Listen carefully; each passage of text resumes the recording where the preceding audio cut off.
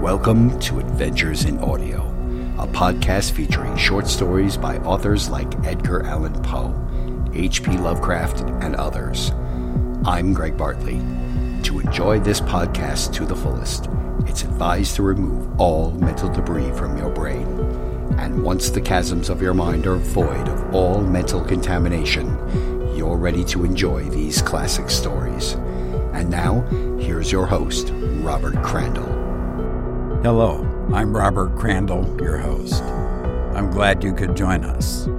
On this episode, you'll hear two short stories. One is a classic Edgar Allan Poe story titled The Telltale Heart. In this story, a man murders an old man and then is haunted by the beating of the victim's heart. Our second story is by a contemporary author whose name is Timothy Mowers. The story, titled The Noise, brings back memories of our first story and perhaps of other events in your life. So, sit back and listen to our first story, The Telltale Heart by Edgar Allan Poe.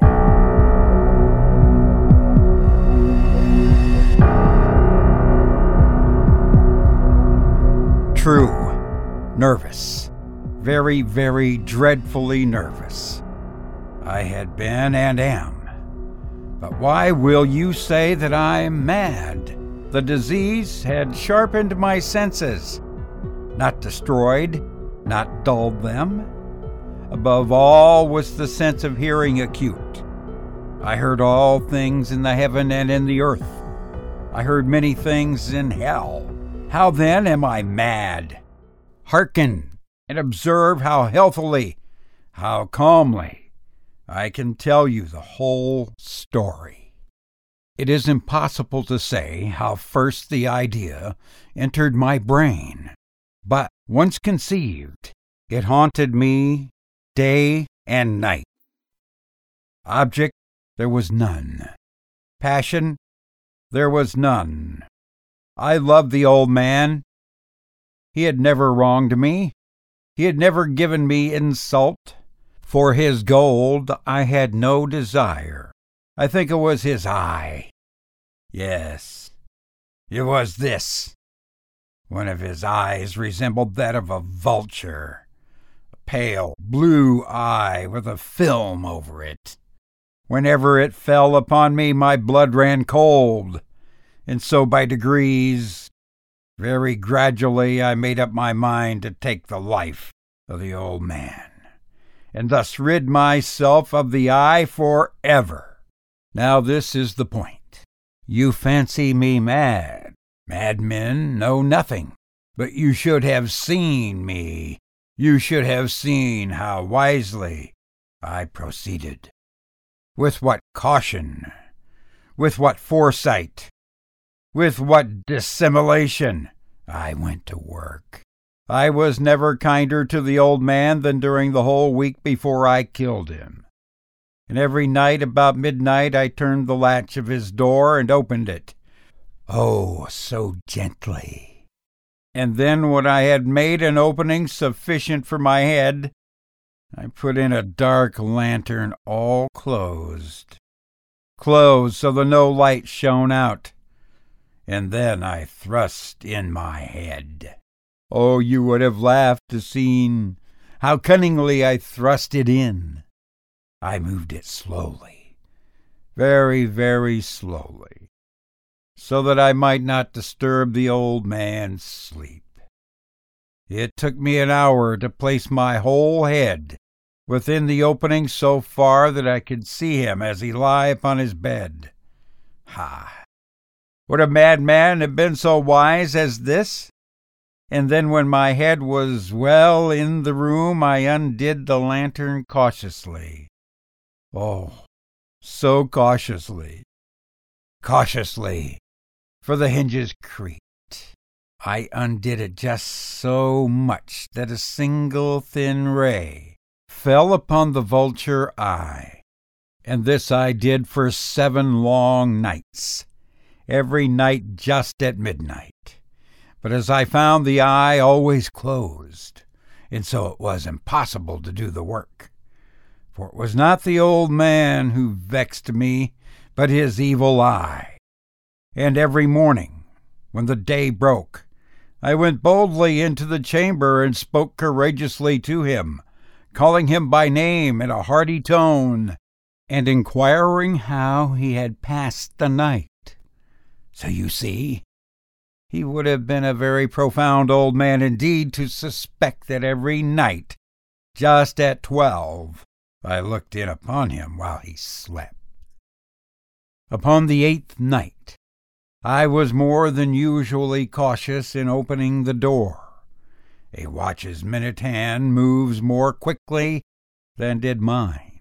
Never before that night had I felt the extent of my own powers, of my own sagacity. I could scarcely contain my feelings of triumph. To think that there I was opening the door, little by little, and he not even to dream of my secret deeds or thoughts. I fairly chuckled at the idea, and perhaps he heard me, for he moved on the bed suddenly as if startled.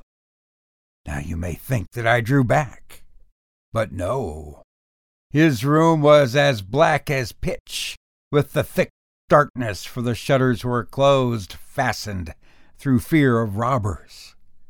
And so I knew that he could not see the opening of the door, and I kept pushing it steadily. I had my head in, and was about to open the lantern when my thumb slipped upon the tin fastening, and the old man sprang up in the bed, crying out, "Who's there?" I kept quite still, and said nothing.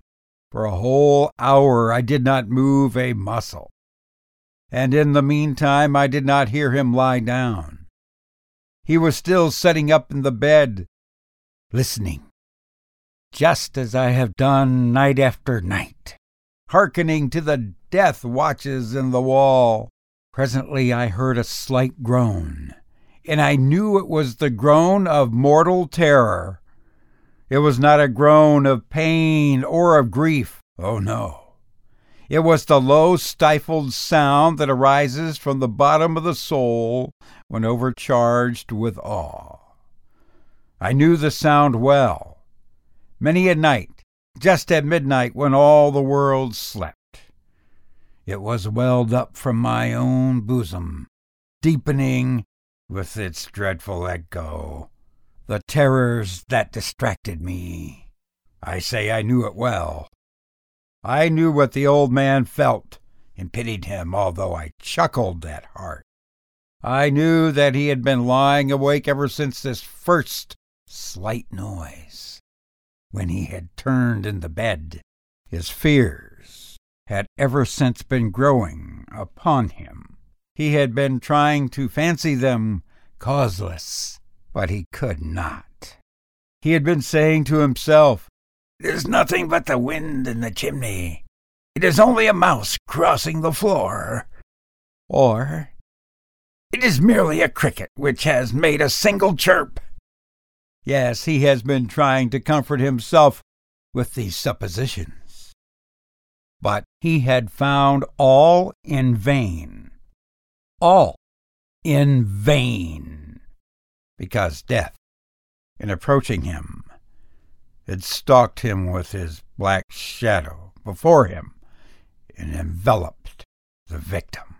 And it was the mournful influence of the unperceived shadow that caused him to feel, although he never saw nor heard, to feel the presence of my head within the room. When I had waited a long time, very patiently, without hearing him lie down, I resolved to open a very, very little crevice in the lantern. So I opened it. You cannot imagine how stealthily, until at length a single dim ray, like the thread of a spider, shot out from the crevice and fell upon the vulture eye. It was open wide, wide open, and I grew furious as I gazed upon it. I saw it with perfect distinctness, all a dull blue, with a hideous veil over it that chilled the very marrow of my bones. But I could see nothing else of the old man's face or person, for I had directed the ray, as if by instinct, precisely upon the damned spot.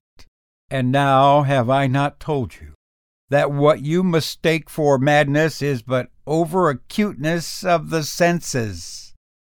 Now, I say, there came to my ears a low, dull, quick sound, such as a watch makes when enveloped in cotton.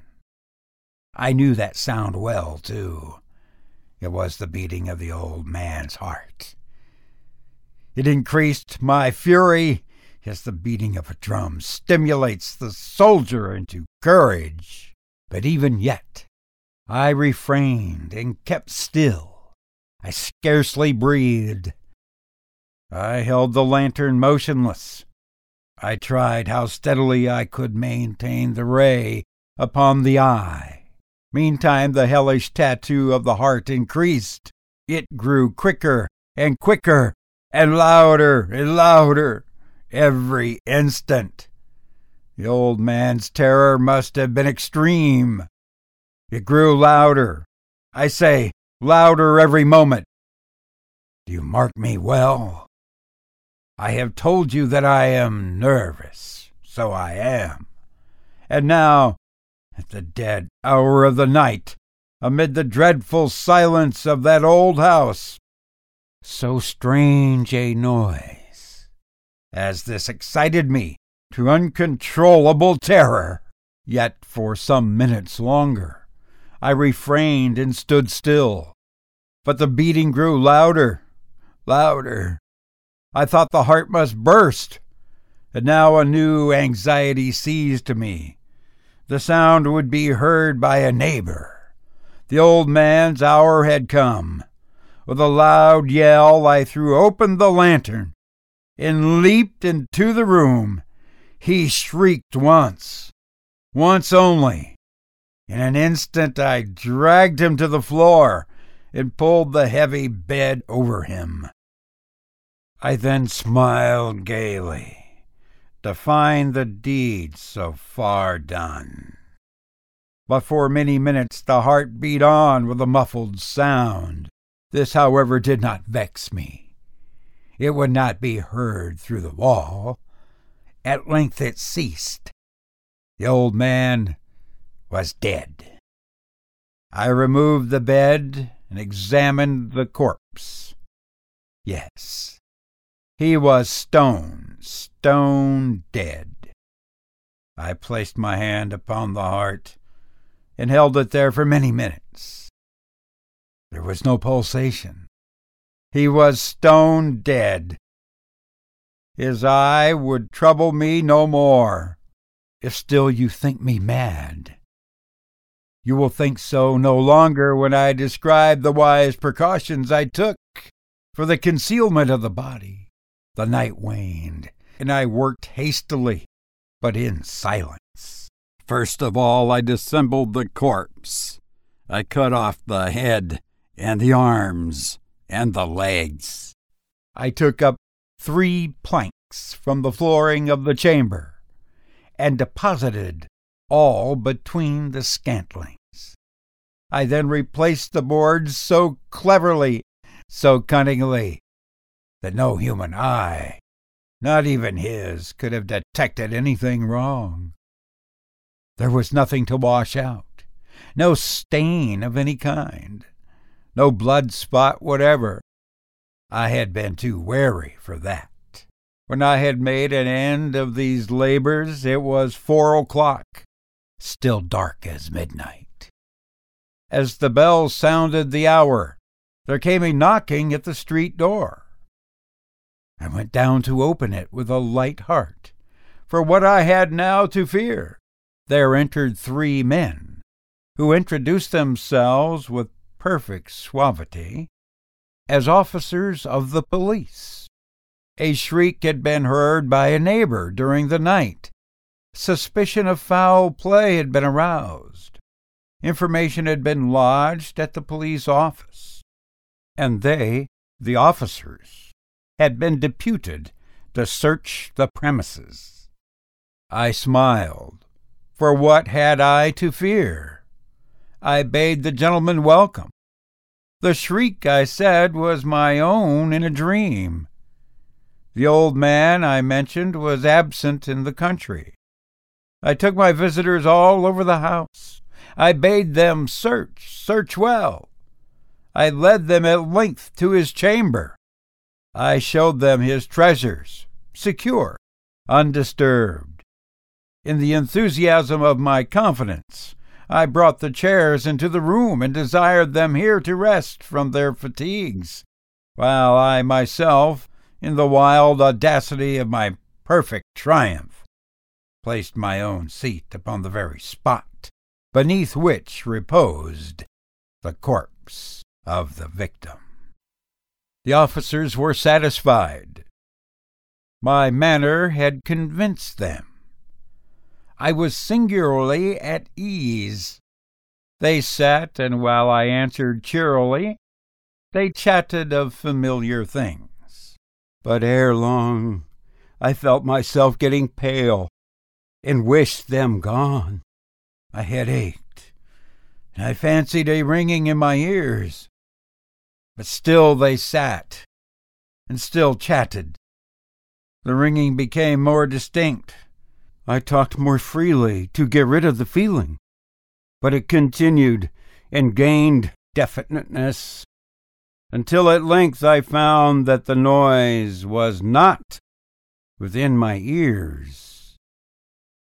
No doubt, I now grew very pale, but I talked more fluently and with a heightened voice, yet the sound increased.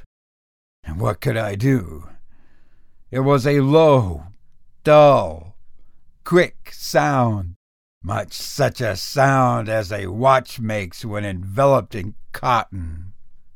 I gasped for breath, and yet the officers heard it not. I talked more quickly, more vehemently, but the noise steadily increased. I arose and argued about trifles, in a high key and with violent gesticulations, but the noise steadily increased. Why would they not be gone? I paced the floor, to and fro, with heavy strides, as if excited to fury by the observations of the men. But the noise steadily increased. Oh, God! What could I do? I foamed. I raved. I swore. I swung the chair upon which I had been sitting and grated it upon the boards, but the noise arose over all and continually increased. It grew louder. Louder, louder. And still the men chatted pleasantly and smiled. Was it possible they heard not? Almighty God, no, no. They heard, they suspected, they knew. They were making a mockery of my horror. This I thought, and this I think. But anything was better than this agony. Anything was more tolerable than this derision. I could bear those hypocritical smiles no more. I felt that I must scream or die. And now, again, hark! Louder! Louder! Louder! Louder! Villains, I shrieked. Dissemble no more, I admit the deed. Tear up the planks. Here! Here! It is the beating of the hideous heart. You've been listening to The Telltale Heart by Edgar Allan Poe. Now let's continue with story number 2.